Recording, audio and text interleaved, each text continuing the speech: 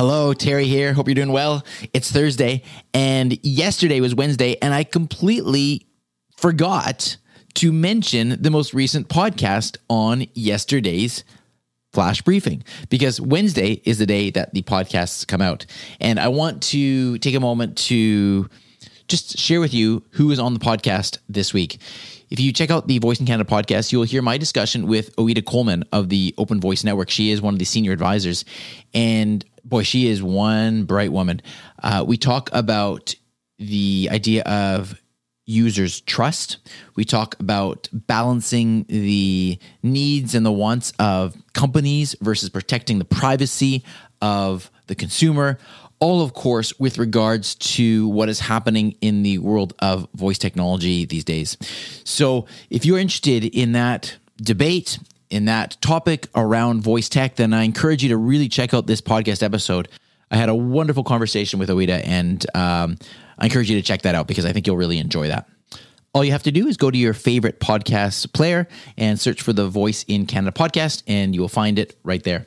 Now, I want to finish off by giving a shout out, as I promised I would, to somebody that left a review on Amazon for this Flash Briefing. And this is, she goes by Mommy X3 on Amazon, and it's signed by Marlene and Derek. And I mentioned you two earlier this week, but now you've gone and you've given me a review on Amazon as well, and I really appreciate that. And in fact, it says that Mommy X3 is a top 500 reviewer on Amazon, and she writes, "Our favorite skill. We love listening to Dr. Terry in our Flash Briefings every morning. So much knowledge, and love the info on Lexi. If you want amazing tips and tricks for your Lexi, this is your man. You are awesome, Dr. Terry. Keep up the amazing work."